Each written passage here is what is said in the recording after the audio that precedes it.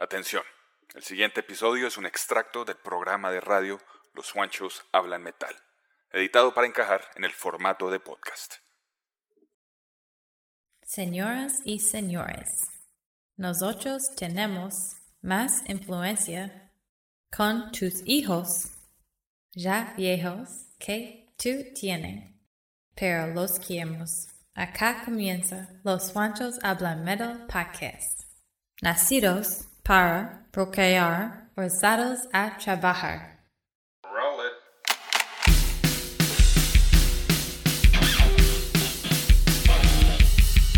Desde las entrañas del mundo del rock y el metal, acá comienza Los Juanchos Hablan Metal. Bueno, de nuevo Los Juanchos Hablan Metal con un capítulo más para todos ustedes, a quien les damos la bienvenida. Soy Juancho Puerto Rock y saludo también a Juancho Dius, quien nos va a contar y nos va a explicar mejor qué es lo que vamos a hablar o qué vamos a tratar en este capítulo de Los Juanchos. ¿Qué más, Juancho? ¿Cómo van las cosas, hermano? Y cuéntenos de quién es el invitado de este capítulo de Los Juanchos Hablan Metal. Bueno, hermano, hoy es hora de rendirle homenaje una vez más a los integrantes de las bandas que se encargan de ayudar a dichos artistas, hermano, a desarrollar sus ideas artísticas y convertirlas en realidad. Estoy hablando de los grandes productores de las mejores bandas en la historia del hard rock y el metal. Y hoy es el turno de un señor llamado Bob Ezrin, hermano. Uno de los mejores productores en la historia del rock. Vamos a escuchar algunos de los trabajos en los que participó, de diferentes bandas en diferentes épocas. Y vamos a contar historias de producción y cómo ciertas rolitas y álbumes fueron creados. Así que con eso le doy la palabra porque hay mucho que hablar y mucho para escuchar. Es cierto. Bueno, pues, sin más preámbulo, aquí comienzan Los Juanchos Hablan Metal en un capítulo dedicado a ese gran productor, Bob Ezrin, con quien seguramente se van a sentir identificados en muchos de los álbumes que son muy apetecidos por ustedes. Así que, bueno, pues ahí vamos. Entonces, acá comienzan Los Juanchos Hablan Metal y Bob Ezrin. Al aire, Los Juanchos Hablan Metal. Bueno, un gran productor, un productor que aún se mantiene activo, ha hecho varias cosas últimamente, y lo que más extraña es que no es ni siquiera estadounidense, Sí, señor, sí. El señor es canadiense, así que, bueno, pues ahí está la cuestión. Nacido el 25 de marzo de 1949, músico, productor, que saltó seguramente a la fama, como dice por ahí, entre la década de los 70 y los 80 más exactamente. En esas décadas fue que el hombre empezó a darse popularidad, de pronto no en la gente, pero sí como productor para muchos grandes artistas que en ese momento estaban, digamos que iniciando ese gran pilar de buen rock and roll y que estaban esperando que alguien cogiera, modificara e hiciera lo suyo con esas grandes ideas musicales que tenían en mente. Por ejemplo, Alice Cooper, Pink Floyd, Kiss, Peter Gabriel. Bueno, una cantidad de gente que aquí vamos a irles hablando poco a poco de quienes quienes han hecho parte de este Hall of Fame de la producción del señor Bob Ezrin. Así que, pues hombre, hay mucho por decir de este gran productor, un productor que tal vez es muy olvidado, ¿no? A mí se me hace que no es tan recordado por muchos y que ha hecho trabajos impresionantes. Una de las cosas que hay que empezar a decir es que, por ejemplo, él fue el que le empezó a hacer toda la carrera prácticamente a Alice Cooper, ¿no? Todos los primeros álbums de Alice Cooper fueron producidos por Bob Ezrin.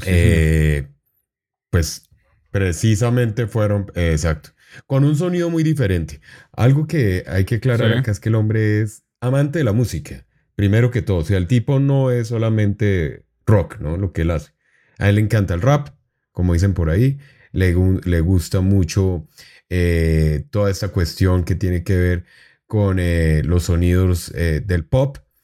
Y pues yo creo que eso fue lo que identificó los primeros álbumes de Alice Cooper, ¿no cree? Sí, a mí se me hace que sí. Y pues ahí estaba practicando la cosa también, porque como usted dice, esos álbumes de Alice Cooper eran muy diferentes en sonido. Algunos eran jarroqueros, había otros bien experimentales y psicodélicos.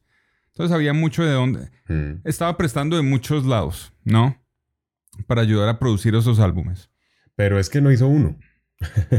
Por eso, y son sí. muchos. Por Bueno, eso, sí. ahí para que más o menos sepamos ahí rápidamente, vea. El man empezó con el 1971 con el álbum Love It to Death de 1971 del señor Alice Cooper. Y de ahí hizo Killer, hizo el School Out de 1972, y también el $1 Billion Babies de 1973. Los mejores, sí. El Welcome to My Nightmare de 1975. El Alice Cooper Goes to Hell del 76. Oiga, esta gente hacía un álbum por año, ¿sí se da cuenta? En esa época sí. O pues en esa época este man. Que digo, bomba, ¿no? Pero, bueno, ya le digo una vaina, una apreciación de esto precisamente. El Lace and the Whiskey de 1977, el de Alice Cooper Show de 1977 también, el Dada de 1983, y hasta ahí fue. Hasta ahí ayudó en esa parte al señor Alice Cooper, no se volvieron a hablar. Yo había pensado o hubiera creído que había ayudado también en el Trash y en el Hey Stupid, pero no fue así. Y ya el hombre estaba por otro lado con otras bandas y hasta el 83 digamos que colaboró, pero imagínense cuántos álbumes son. Mire, 1, 2, 3, 4, 5, 6, 7, 8, 9 álbumes en prácticamente 10 años. Sí, uno por año. Eso es prácticamente uno por año, ¿no? Bueno, pero de ahí, bueno, en mi concepto, a pesar de que fueron 10 álbumes, fueron los inicios, a diferencia de muchas otras bandas que, por ejemplo, un Aerosmith o no sé, Kiss. Los primeros álbumes dejaron muchos hits, hermano, muchos éxitos. De estos álbumes no salía sino por ahí uno que otro. Sí, no era que fueran álbumes llenos de éxitos, ¿no? Estoy hablando de ese inicio de Alice Cooper. Para mí, Alice Cooper empezó después del 85 a dar música a la lata y a ser realmente reconocido, aunque él siempre fue reconocido dentro de la escena teatral, ¿no? Pero realmente los hits para muchos de nosotros empezaron después del 87. Pero bueno, hasta el 87 mantenía un sonido todo psicodélico, como usted dice. Después el hombre saltó y se vino a reencontrar con Alice Cooper en el 2000. O sea, imagínense, muchísimos años después para sacar un álbum llamado Brutal Planet. Después en el 2001 sacaron otro que se llama Dragon Town y quiero hacerle una pregunta. Que me la contesta con toda sinceridad. ¿Usted sabía la existencia de esos álbumes? Sí, claro. Nosotros los hablamos en uno de nuestros especiales. Sí, yo he estado pendiente de los trabajos de Alice Cooper desde hace mucho rato, pero pues no es que hayan gustado, sí. No hayan sido... No es que hayan sido los mejores, bueno, ¿no? A eso me refiero. Para mí... Hablando con mucha gente... Para mí el mejor... No sí, para mí el mejor fue el de el del 90. Ese de... ¿Cómo se llama? Se me olvidó. Trash. No, Hey, después Stupid. de ese. El que trae Lost in America. Ay, puta, ¿cómo se llama ese álbum? The Last Temptation. Pero es que ese es mucho después. Sí. Pero ese sí. es mucho después. Ese ya es bien noventero. Pues yo qué le digo. De estos dos álbumes, haciendo una encuesta por ahí con algunos amigos, no tenían ni idea que existían estos álbumes. Un sonido que realmente... ¿Por qué estamos hablando de esto y estamos dando la entrada a este gran productor con este artista llamado Alice Cooper? Es porque aquí se ve la variedad o las facetas de productor de alguien que realmente sabe hacer una buena producción en diferentes ámbitos musicales. Si ustedes escuchan los primeros 9 que les acabo de nombrar y se van al Brutal Planet del 2000 o al Drunk Town del 2001, van a encontrarse un sonido totalmente diferente. O sea, eso es otra vaina, hermano. Sí. Es mucho más denso, es mucho más heavy, es mucho más agresivo. Los primeros son más rock and rolleros, para mi gusto. Inclusive como más folclóricos. Pero el Brutal Planet y el Dragon Town es totalmente otro sonido. Totalmente otro sonido. Y pues no sé, hermano, si quiere empezamos con una de esas rolas de esto para que sepan de qué estamos hablando. Empezamos con música. Suéltela pues. Bueno, pues entonces pues vamos a escuchar precisamente la canción homónima de ese álbum del año 2000 para que sepan la diferencia musical. Además que los que estábamos acostumbrados a esos sonidos finales de los 80, principios de los 90, pues se viene y se encuentra uno con esto de los 2000 y se mete uno otra estrella porque es otra vaina diferente. Y para que sepan de qué estamos hablando, entonces aquí está el señor Alice Cooper del año 2000 en su álbum Brutal Planet con su canción homónima. y suena para ustedes en los Juanchos Hablan Metal.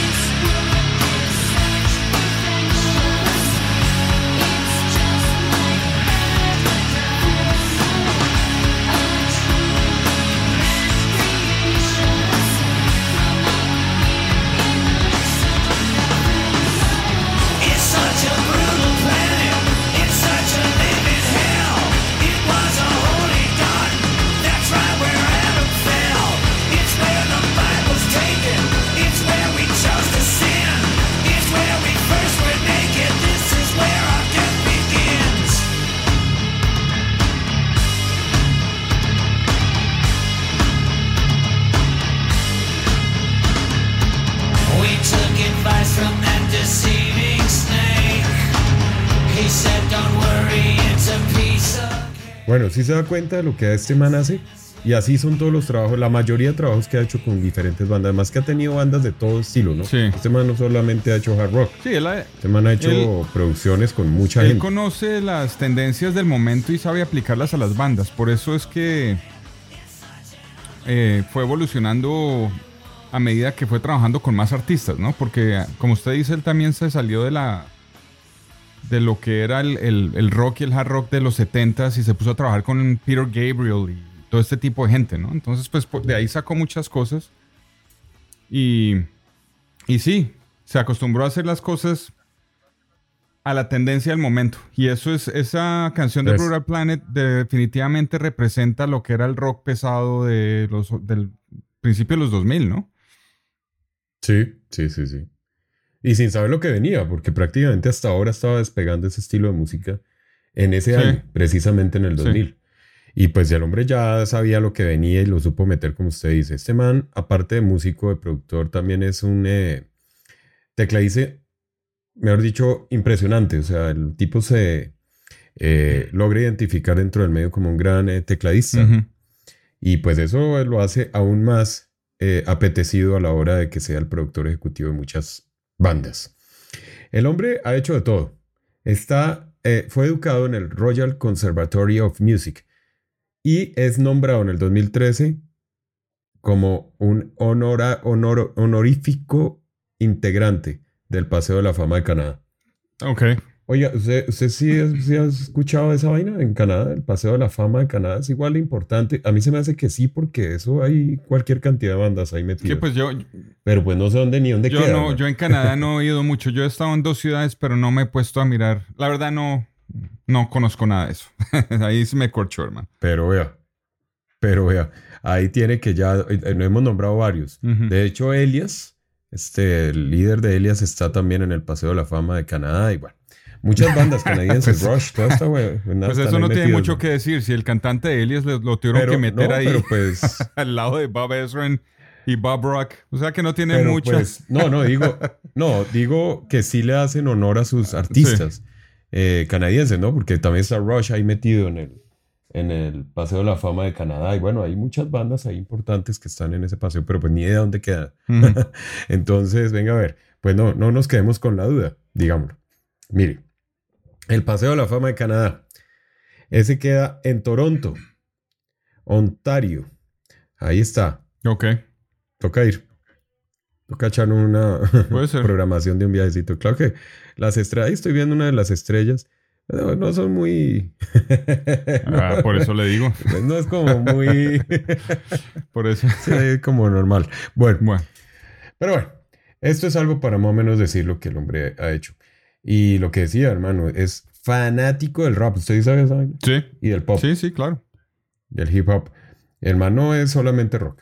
Aparte que me puse a mirar unas fotos el otro día del hombre joven ahí con todos estos rockstars. El man sí tenía pura pinta de productor. Sí, no es como... Sí, no es rockero, es un mancito ahí de gafas y bucitos, ¿sí? Y bucitos, sí señor. Así tal cual. Ahí con sus 74 años, desde hace 40 parecía de 74. Exactamente. No, mentira, no, el man es un monito ahí, todo bien. Pero bueno, Bueno, hermano, ¿usted con qué sigue? ¿Qué tiene que empezar a decir de este gran Pues sí, productor? hermano, usted los mencionó. Una de las colaboraciones más destacadas de Bob Ezrin fue con Aerosmith en su álbum Get Your Wings del 74, hermano. Aerosmith ya había lanzado su álbum debut, pero pues aún no habían alcanzado el éxito masivo que lograrían más tarde, ¿no? Y Ezrin trabajó con ellos como productor ejecutivo junto a Jack Douglas con la banda para refinar su sonido y darle una mayor cohesión a las canciones, ¿no? Porque el primer álbum de Aerosmith, aunque es bueno y trae sus éxitos como Dream On y todo eso, todavía no se sentía la banda como cohesiva en cuanto a concepto y música, ¿no? Y eso lo arregló Bob Ezrin en sus producciones junto con Jack Douglas. Y ahí le ayudó a Steven Tyler a sacarle las habilidades a Steven Tyler como vocalista, hermano. Porque en este álbum ya está la estampa de lo que es el sonido vocal de Steven Tyler, ¿no? Y pues Get Your Wings, el segundo álbum, fue un paso importante para ellos y pues allanó el camino para su éxito posterior, ¿no? Entonces de ese álbum vamos a escuchar uno de sus éxitos más reconocidos del catálogo de Aerosmith. Esa es la canción Same Old Song and Dance y continúo aquí en Los Juanchos Hablan Metal. It's the same old story, same old song and dance, my friend. Shady looking loser, you played with my gun. No smooth face lawyer can get you undone. Say love ain't the same on the south side of town. You could look, but you ain't gonna find it around. It's the same old story, same old song and dance, my friend. It's the same old story, same old... Sí, tal vez uno de los discos más icónicos de los inicios de Aerosmith y tal vez una de las canciones más importantes dentro de la discografía de Aerosmith. Y pues eso obviamente tenía que estar detrás un gran productor como es este Bob Ezrin. Y además que empezaba cogiendo a esta banda muy pelada y muy desordenada, lo que usted dice es cierto. A estos manes les tocó duro. Yo pienso que estos manes se le han ganado pulso, man. Todos estos productores, y es por eso es que les hacemos homenaje aquí en Los Juanchos. Es que nadie sabe el trabajo que le toca a estos manes estar detrás del estudio y lidiar no solamente con tener que mejorar un álbum o mejorar una canción para volverla hit o éxito, sino también lidiar con las asperezas de los egos y de las excentricidades que todas estas bandas manejaban en su momento. Hoy en día yo creo que es más fácil, obviamente, aparte de que los mismos integrantes de las bandas son los que ayudan a producirlo, ¿no? Y pues obviamente hay una sobriedad. Pero en esa época... Aerosmith se salvó de la maldición del segundo álbum, hermano. Porque muchas bandas cuando no tienen esa... O sea, me van a tomar mal acá, pero lo que estoy diciendo es que el álbum, aunque es buenísimo y es un clásico en estos días, en la época no pegó tan duro, ¿sí me entiende? Y estaban ya casi por salirse de las rieles y terminar en un sitio donde no iba a ser esta banda, ¿sí me entiende? No iban a llegar, no iban a pegar duro. Y pues este álbum, Get Your Wings, fue el que lo salvó gracias a ellos, ¿no? Y además que Jack Douglas, desde ahí empezó a formar una relación con ellos gracias a Bob Ezrin y fue el que les ayudó después en muchos álbumes en el futuro, ¿no? Entonces, pues esa es mi primera selección de él. Bueno, pues yo sigo aquí mirando toda la discografía impresionante que tiene el hombre, porque es algo realmente fascinante. Y hermano, yo me voy con algo diferente que nadie hubiera esperado jamás de este productor. Y pues un honor para la banda también que voy a nombrar a continuación, porque de verdad que es algo que no es normal encontrar en una banda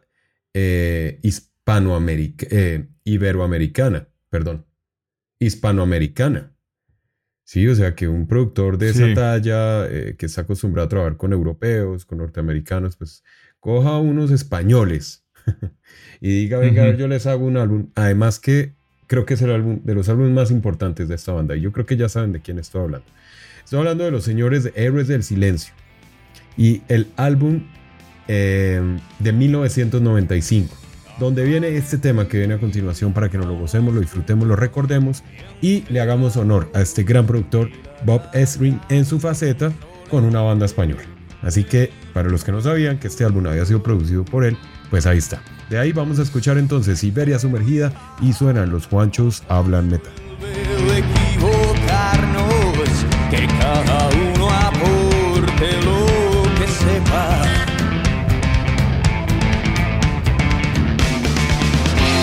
El quiero pan y ahí te consumimos y la venganza es un trasto tan inútil.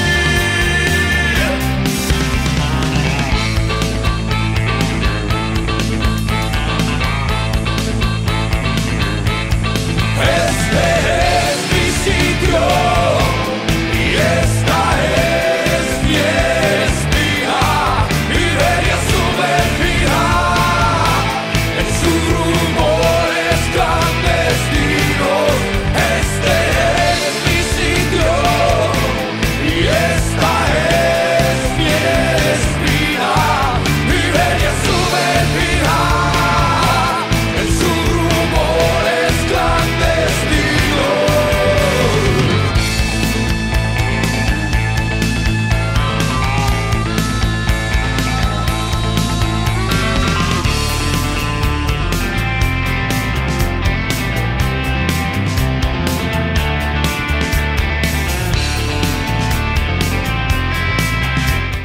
Buena esa canción, hermano. Yo no sabía que ellos habían colaborado con Bob Ezrin. Interesante. ¿Tienen historias que contar del hombre ellos? Sí, pues acá dice, bueno, sí, pues Avalancha es el cuarto y último álbum en estudio, ¿Qué ¿no? va? Realmente de la banda, sí. Después vino pues el Unplugged y bueno. Es que estos manes venían con unos conflictos ahí como raros, hermano, desde hace mucho tiempo. Y por eso es que después Enrique Bunbury decidió hacer su carrera como solista. Yo pienso que también era porque el man quería hacer otro tipo de música. ¿Y qué? Sí, no sé, ahí siempre me ha quedado un sinsabor de si este man de verdad amaba y apasionaba hacer rock o no, hermano. Porque es que lo que usted ve que hace el hombre hoy en día ¿Qué tocan nada que estos ver días? con el rock. O sea, bueno, no, el man ha hecho hasta bolero, con eso le digo. Otro Juanes. O sea, muy no pop. Es más música como homenaje a los grandes artistas de la época de los 60, de los 50, esos Un Charlie cantantes. Y pues, hermano, mucha gente. Un Charlie Sa, un Juanes. Se vendió. No, pero música también de él. No sé qué le pasó a ese man. Pero pues sí, nada que ver. Bueno, Avalancha, este álbum fue grabado en los estudios de Soundcastle en Los Ángeles, California, bajo la producción, obviamente, del señor Bob Ezrin y Andrew Jackson. Para que sepa usted. La discografía EMI lo lanzó al mercado el 18 de septiembre de 1995. El ingeniero Andrew Jackson y el ayudante de ingeniería Chris Roberts, que es muy famoso en estos estudios de Los Ángeles. O sea que estos me fueron con toda para sacar el álbum, el último álbum prácticamente. Imagínense, cerraron con broche de oro cuando ahí hubieran podido seguir haciendo buenas cosas. Marcó una notable, digamos que el estilo de la banda cambió acá un poco respecto a los anteriores, a Senderos de Tradición del 90 y a Espíritu del Vino del 93. Pero bueno, digamos que fue bien recibido, fue muy bien recibido. Obviamente para ellos fue un honor que Bob les hiciera la producción. No era común, y mucho menos en esa época, que este loco pues ayudara y colaborara, como decía, con bandas fuera de sus órbitas terrenales de donde solía moverse. Y pues, ¿qué le puedo decir más sobre esto? En un principio pues se tenía como pensado que se llamara Babel, pero aquí es donde también el hombre entró y miró y dijo no, venga, tiene que ver con más con las canciones. Es que ahí es donde entra también la parte de un productor. No solamente es coger las canciones y ya como están es pensadas por la banda, sino empezar a mirar cómo se va a llamar el álbum, que tenga una connotación para que el álbum pegue. Es una perspectiva diferente que les ayuda a refrescar lo que ya tienen, porque mucha gente se puede quedar pegada a una idea y no soltarla, y sí se necesita esa perspectiva de alguien, especialmente un productor de estos que que ha trabajado con las bandas más grandes y que llegue a ayudarle a una banda como Héroes del Silencio, hermano, pues imagínese, ¿no? Entonces yo creo que sí tomaron cualquier consejo que les dio a pecho y pues resultó un albumzazo porque este no lo conocía, ¿no? Pero suena del carajo, tiene un sonido brutal. Sí, sí. Pues precisamente aquí es donde le meten y le demuestra un poco más el sonido del hard rock que quería tener la banda, y fue Bob Ezrin el que les ayudó a que esto sonara así. Muy también influenciados, y acá es un buen dato, porque él venía de trabajar en muchos ámbitos de sonidos a los Soundgarden y Alice in Chains, y él logró meterle esos sonidos también. Lo que usted decía, él sabía cómo meterle lo que estaba pasando alrededor a un disco, y eso es lo que hace que este disco de Héroes del Silencio tenga muchas connotaciones de esos sonidos norteamericanos del grunge también. Sin olvidar el hard rock, que era lo que la banda quería. Entonces es un disco diferente, único y muy especial por haber tenido la producción de el señor Bob Ezrin. Muy bien. Buena historia eso. Ahí está. Okay. Ahí está. Muy bien, hermano. Bueno, yo voy a continuar con una de las colaboraciones más destacadas de Bob Ezrin, que fue con la banda de rock y mi número 1 en la historia, Kiss, hermano, en su álbum Destroyer, lanzado en el 76. En ese momento ya Kiss había ganado más fama con sus Alives, ¿no? Y pues obviamente ya la gente los conocía por el estilo teatral y los conciertos llenos de energía. Sin embargo, estaban en una época que estaban buscando un productor que pudiera ayudarles a llevar su sonido de estudio al siguiente nivel, hermano. Aunque a mí me encantan los álbumes de Kiss, los primeros, les faltaba un toque de producción a algunos de ellos, ¿no? Sobre todo el Hotter Than Hell y el Love Gun, ¿no? Y pues Ezrin fue elegido gracias a la conexión que tenía con Alice Cooper, ¿no? Porque el guitarrista de Alice Cooper también les ayudó a tocar algunas canciones y a componer a Kiss, ¿no? Ellos estaban ya buscando ayuda desde ese entonces por fuera de la banda, ¿no? Entonces, de ese álbum, aunque no es mi favorito de Kiss, y eso lo he dicho muchas veces, porque tiene muchos himnos y muchas canciones muy poperas, sí le avalo que el sonido es excelente y la producción es excelente. Entonces, de ese álbum vamos a tocar la canción que se llama King of the Nighttime World, de Destroyer de 1976, y continúa aquí en Los Juanchos Hablan. The dirty things that we done. I'm the king of the nighttime world, and you're my headlight queen. I'm the king of the nighttime world. Come, live your secret dream. It's so fine, loving with ease. Far from the house, and the family finds it so fine.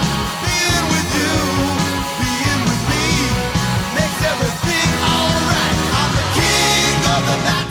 Buen álbum, icónico. Y pues una canción obviamente muy bacana. Esta cancioncita es sabrosa. Esta rolita no lo sabía yo. Era original de una banda que se llamaba The Hollywood Stars, hermano. Bien. Y el cantante, Kim Foley, la iba a utilizar, pero se la cedió a Paul Stanley de Kiss. Donde llegó Paul Stanley, la modificó con sus propios estilos, cambió las letras y algunos arreglos, y la hicieron su propia canción, ¿no?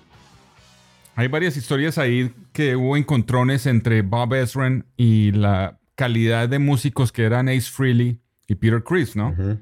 Entonces, Bob Ezrin es uno de esos perfeccionistas e insistía que la sección rítmica de este álbum fuera sólida, ¿no? Que tuviera unos tiempos perfectos.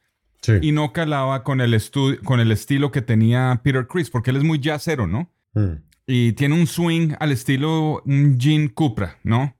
Como con estilos tribales así. Entonces, pues, eso no le gustaba a Bob Ezrin y lo puso a trabajar duro hasta que tuvieron problemas, ¿no? Dice Peter Criss acerca del álbum. El álbum Destroyer fue extremadamente difícil y exigente. Trabajé arduamente en él, poniendo todo mi esfuerzo. En un momento dado, incluso decidí asistir a un instituto de terapia primal al que John Lennon también había acudido. Le corrieron la teja. Sí. Ezrin realmente sabía hasta dónde presionarnos. Realmente lo tenía todo controlado, especialmente conmigo. A veces, porque tengo un temperamento desenfrenado, nos chocamos muchas Me veces. imagino esa vaina. Uy, no. Es que, Pues, hermano, verdad, o sea, esos manes de verdad sí, se la ganan sí. con toda. Yo creo que, aparte del estrés de sacar un buen producto, hermano, es como sacar un buen pan. Si no le sale el pan, no vende el pan, se pudre el pan y no lo vuelven a contratar de panadero. Eso es exactamente lo mismo, hermano. Entonces, la presión de estos manes es como el director técnico de un equipo de fútbol, en un mundial de fútbol. Y la conexión con Alice Cooper es que el guitarrista Dick Wagner tocó en varias canciones ahí, porque ya Ace Frehley estaba también empezando a joder la vida con su drogadicción y su alcoholismo, no estaba llegando a sesiones. O sea, eso empezó desde temprano, ¿no? Entonces, pues Bob Ezrin contrató a su amigo Dick Wagner de Alice Cooper para un par de canciones, ¿no? Sweet Pain y Flaming Youth, donde él toca la guitarra. Y pues también toca la guitarra acústica de Beth. Entonces Bueno, ahí está. Ahí están curiosidades de Kiss, Sí. aprovechando este capítulo.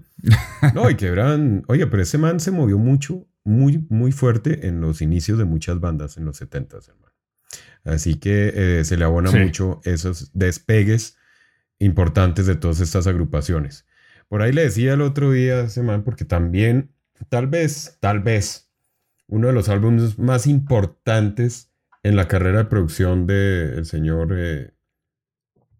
Bob Ezrin, tal vez, seguramente, aunque no es de mi preferencia, es que trabajó obviamente en uno de los álbumes más importantes de la historia del rock. Gústeme a mí, a Juancho Puerto Rock, o no mucho, aquí el varillazo, Pink Floyd. Pero no es que no me guste, hermano, es que me da pereza. No sé, no es mi estilo, no sé. Algo hay ahí que no... Sí, no es para usted. No, yo lo respeto, obviamente, y pues hay canciones que me gustan. De hecho, este álbum me gusta mucho, porque es un álbum que tiene unos matices raros, diferentes, y hay agresividad en algunas canciones. Pues precisamente a él se le abona uno de los grandes álbums de la historia del rock, y es haber trabajado en The Wall con Pink Floyd. Imagínense, casi nada hizo al man, ¿no? Albumsazo. Un albumsazo. En algún momento el hombre le dice así, como es fan de rap, le propuso, eso debió haber sido un despelote, dijo, le dije un día a David Gilmour, ¿te imaginas un rapcito? Me lo imagino diciéndole así, con un ritmo de ustedes de rock, eso sería algo fascinante, ¿me lo dejarías hacer? Obviamente, ¿cuál cree que fue la respuesta del señor David Gilmour? Base para lo mandaron al carajo. Le dijo lo siguiente: Bob, te respeto, pero Dios mío, eso sería... Digo, Bob, te respeto mucho, pero Dios mío, eso sería algo terrible. No me agrada para nada tu idea. Muy sutilmente la respuesta de David Gilmour. Pero hay que pensarlo de esta forma también, hermano. El rap en esa época estaba apenas empezando, entonces era muy nuevo. Pero de pronto sonaba algo bueno. Pues yo le hubiera confiado en que sea una... Posiblemente. Pues, lo hubieran guardado. Yo creo es que la bronca con el rap entonces es que no era musical, porque era música de la gente urbana, ¿no? Y que venía de mucha pobreza, que no tenía plata para instrumentos, entonces lo que hacían era agarrar música de otra gente y hacerles samples, ¿no? Entonces eso había mucho roce con los músicos reales, que pues un poco, si se pone uno a pensar esto de verdad, hermano, se me hace un poco clasista, por el hecho que pues muchos de estos tenían la oportunidad, venían de familias buenas y tenían la oportunidad de tocar música con instrumentos y tocar rock and roll. Pero pues los raperos no. Sí. Y pues mire cómo cambió la historia después, sí. ¿No? El rap ahora es lo que más domina en el mundo. Pues el tipo muy visionario, por eso le digo. Pero obviamente no se salía totalmente de las cuerdas sonoras de Pink Floyd. Para nada en ese momento. No habría funcionado con Pink Floyd a la hora de la verdad. Pero...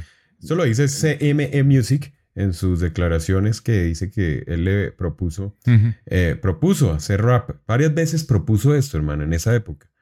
En la grabación de A Momentary Lapse of Reason, pero obviamente pues lo rechazaron. Otra de las cosas que el hombre dijo en algún momento, esto es del portal music.com, dice que reconoció en algún momento haberse negado a producir los discos de Deep Purple, que también están en el listado de producción, ya les vamos a decir cuáles son, que porque no quería que fuera etiquetado como el tío que grababa solo para grupos viejos. pero cambió de idea cuando los vio en vivo en Toronto. Ajá. Y el jam que hicieron de 15 minutos dijo, esto es puro rock y hay que ayudarles. Eso fue lo que lo hizo cambiar de idea. Si eso no pasa, si este man no asiste a ese concierto y los ve llameando, no hubiera grabado o hecho producción de los discos de Deep Purple, que ya les digo cuáles son. Para Deep Purple ha grabado, bueno, y es que también ha grabado para otras bandas, ¿no? Para Deep Purple ha grabado varios álbumes. El No What del 2013, el Infinity del 2017, el Wash del 2020 y el Turning to Crime del 2021. Y precisamente de... pero sí, tarde. Sí, tarde. Sí, por eso le digo. O sea, esto fue hace poco. Por eso dice que él no quería ser etiquetado, que empezara a producir los discos de los viejos grupos. Entonces, por eso dijo que él no quería... Aparte que es bien chino, ¿no? El man. Sí. ¿Ah? Sí. Quería producir... Bueno, y es que se ha producido muchos discos de bandas modernas.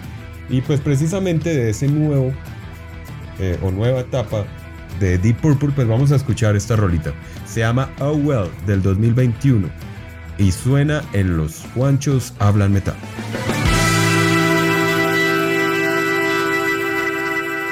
I can't help about the shape I'm in. I can't sing, I ain't pretty, and my legs are thin. But don't ask me what I think of you. I might not give the answer that you want me to. Oh, well.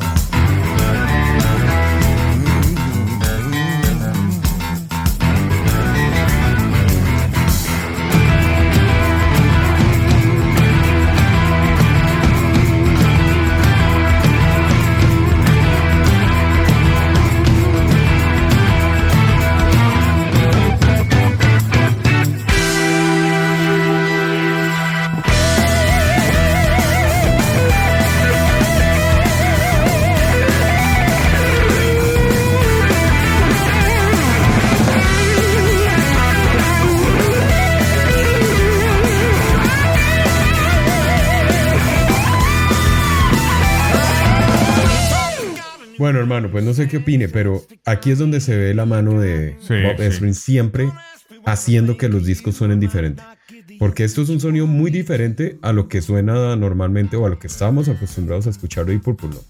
Aparte que cogió la nueva faceta, la última tal vez, de esta banda para hacerlo sonar de nuevo modernos. Eso es lo que yo siento y aprecio en estos sonidos de estos nuevos álbumes, de los dos, tanto el 2020 como el último.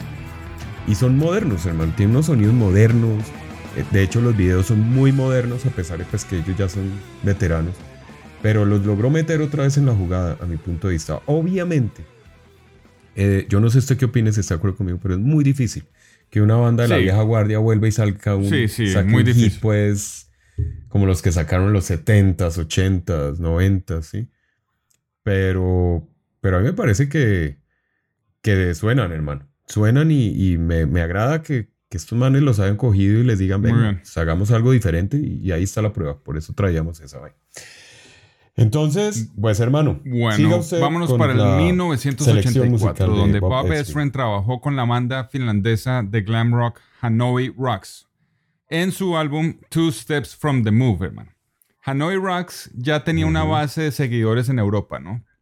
Pero cuando llegaron a los Estados Unidos y se juntaron con Bob Ezrin, fue fundamental para que les diera un enfoque comercial a su música, porque él también hace eso, ¿no? Se enfoca y trata de hacer la música más comercial a lo que ellos tocaban en los primeros álbumes, ¿no? Y pues aportó su experiencia en la producción de hard rock y ayudó a la banda a crear un sonido más pulido aquí, hermano, y más accesible para el público americano, ¿no? Y Two Steps from the Move fue un éxito tanto en Europa como en los Estados Unidos y pues ayudó a Hanoi Rocks a ganar reconocimiento internacional. Especialmente aquí en los Estados Unidos se volvieron inmensos, cambiaron la escena de glam de Los Ángeles, hermano. Entonces vamos a escuchar de ese álbum la canción llamada Boulevard of Broken Dreams del álbum Two Steps on the Move y continúo aquí en Los Juanchos Hablan Metal.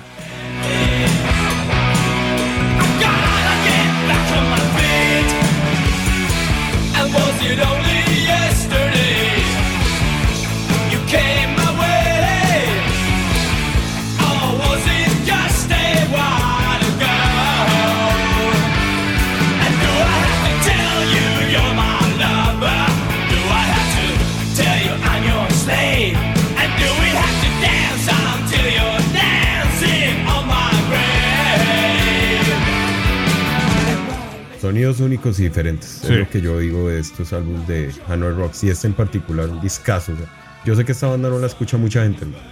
No la escuchan. Escuchen. Escuchen. Estamos tratando aquí de rescatarla en Los Juanchos Hablan Metal. Sí, no, impresionante. Esta banda realmente... Y yo lo acepto. Yo vine a escuchar esta banda Mucho después, sí. muy Mucho recientemente. después, sí. Yo no era... Sí, pero mucho. Pero me ha cautivado. Tiene unos matices sonoros esta agrupación que no lo aburren a uno. Y muestra de eso es este disco. Obviamente tenía que estar producido por este gran productor. Este álbum, dice Michael Monroe, que la influencia de Alice Cooper aquí es súper evidente, ¿no? Gracias a Bob Ezrin, ¿no? Y este álbum los ayudó a ascender en los charts y todo eso, pero pues fue el último álbum de ellos, hermano. Porque como ya conocen, y para los que no conocen, ese fue el año donde el caos se desató. Y durante una gira por los Estados Unidos, Monroe se fracturó el tobillo, hermano, ¿no? Lo que resultó en la postergación de muchas fechas de conciertos. Y en ese tiempo, donde estaban quietos, fue que el baterista Razzle se empezó a meter con los mancitos de Motley Crue. Y en una de esas se fue a tomar con Vince Neil y tuvieron una noche muy larga. Se metieron al Ferrari de Vince Neil a comprar más alcohol y terminaron en un accidente donde perdió la vida. Si han visto la película de Dirt, ahí parece. Y es una historia muy, muy conocida por la escena del hard rock y el glam metal de Los Ángeles. Y el final de la banda, ¿no? Y pues ahí fue, hermano. Sí, ahí murió. Ahí murió la banda.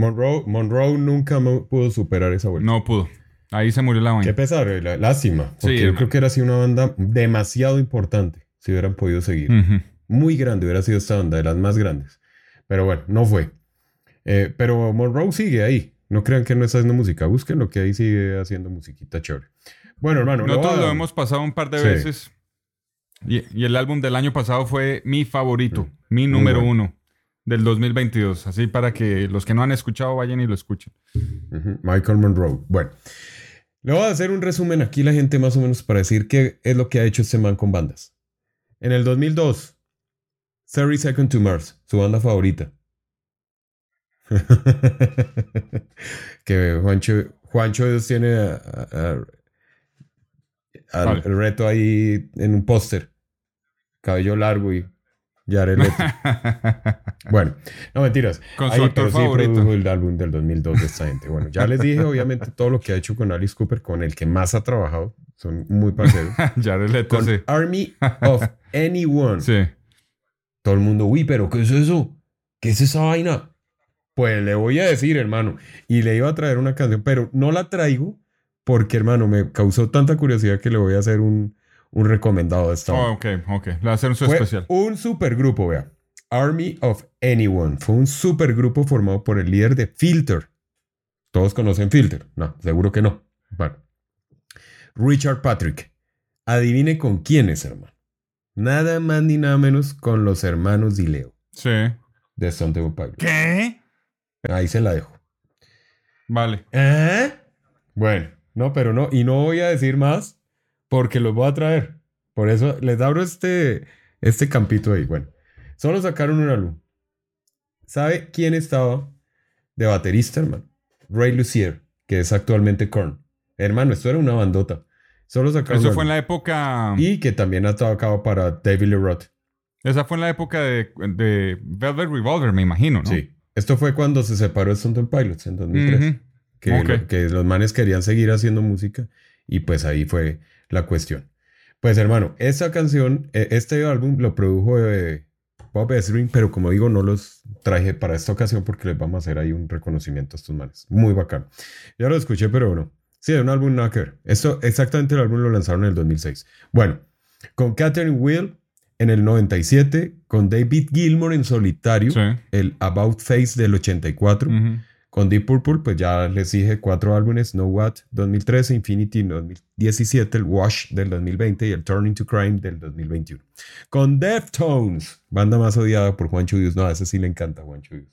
No me molesta. Deftones, el Saturday Night Worst del 2006. Ya usted nombró el Hanoi Rocks, el Two Step from the Mute del 84. Trabajó también con Escape from Hurt en 3 Second East del 2004, Héroes del Silencio con el álbum Avalancha del 95. Trabajó con su queridísimo Jason Bohan en su primer álbum en su primer álbum que lanzó en el 89, el Discra to Timekeeping. Usted tiene que meter ese man en todos los capítulos, ¿no? Ese berraco. Es como si fuéramos los fanáticos. Tengo el póster atrás del hombre detrás de la puerta. Bueno, él produjo el primer álbum, él solo sacó 2 discos con su banda y pues porque después murió el vocalista y bueno, 1000 vainas pasaron. Pero el primero fue producido por él. Con Hurricane, el Over the Age del 88, que fue coproducido inclusive por Mike Link. El de Jawax, Smile del 2000, Kansas, hermano. Produjo Kansas. Por eso es que el man no quería que lo siguieran topando con bandas viejas, hermano. Sí. El In the Spirit of Things del 88. Pero trabajó con la agrupación de Kings en 2 álbumes, el de Kings Are Here del 80 y el Amazon Beach del 81. Kiss con Destroyer del 76, el Music from the Elder del 81 y sí, no hermano, menos mal le salvó la patria con Destroyer y Revenge. Revenge, hermano, hizo Revenge ese man. Sí. O sea, para los que no sabían, hizo uno de los tal vez álbumes más lujosos del hard rock de la historia, hermano, que es Revenge, en el 92. Trabajó con Kula Shaker en el 99 con Lou Reed en el álbum Berlín del 73. Oye, es que este man, yo creo que fue de los primeros que trabajó. Trabajó con Nine Inch Nails en el álbum The Fragile, 1999. Sí. Pero acá no trabajó como productor general, sino como asistente de secuencias para el álbum. Trabajó con Peter Gabriel en el 77, con Pink Floyd hizo The Wall, hizo A Momentary Lapse of Reason del 87 y A Division Bell del 94. Y trabajó con Robin Black y con The Billy Vice. Y también trabajó con nada más ni nada menos que Jane's Addiction, hermano. Después de que ellos se separaron. Pues ellos en el 97 tuvieron su primera separación ahí, ¿no? Y en el 2003 querían volver con toda y fue cuando dijeron, pues vamos a este man que pinta bien para hacer resurrecciones musicales. Y salió el álbum del 2003 de Jane's Addiction, del cual traigo, para terminar esta selección, Wrong Girl. Y suena en Los Juanchos Hablan Metal.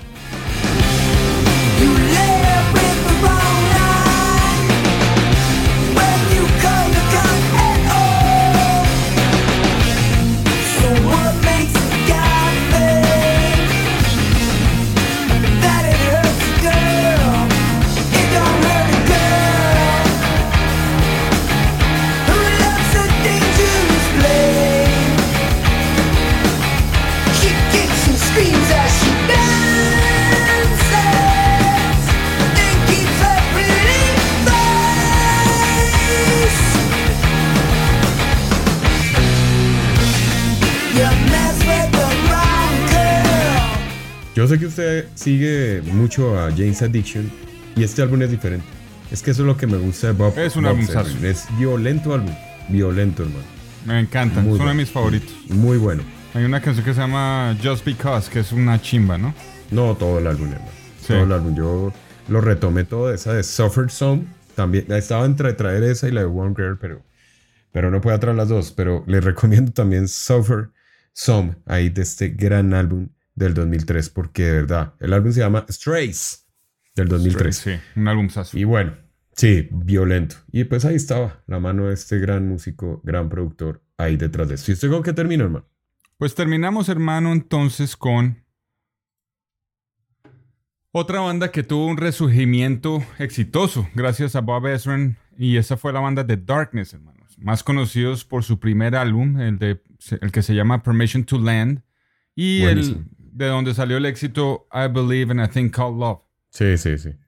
The Darkness se encontraban al principio de la segunda década del nuevo milenio en problemas, hermano, porque Justin Hawkins, después del éxito de sus dos primeros álbumes, más que todo allá en Europa que en los Estados Unidos, se encontró metido en el ámbito de la drogadicción, estaba metiendo mucha perica, y pues se habían separado, ¿no? Y para este tercer álbum, pues regresaron todos los originales y contrataron a Bob Ezrin para que les ayudara a mezclar el álbum. Pues obviamente por las influencias que tiene Justin Hawkins con Kiss y Alice Cooper también, ¿no? Claro. Ese es el álbum del 2012 llamado Hot Cakes, hermano. Y de ese álbum voy a tocar la rolita llamada With a Woman, ahí para que lo conozcan.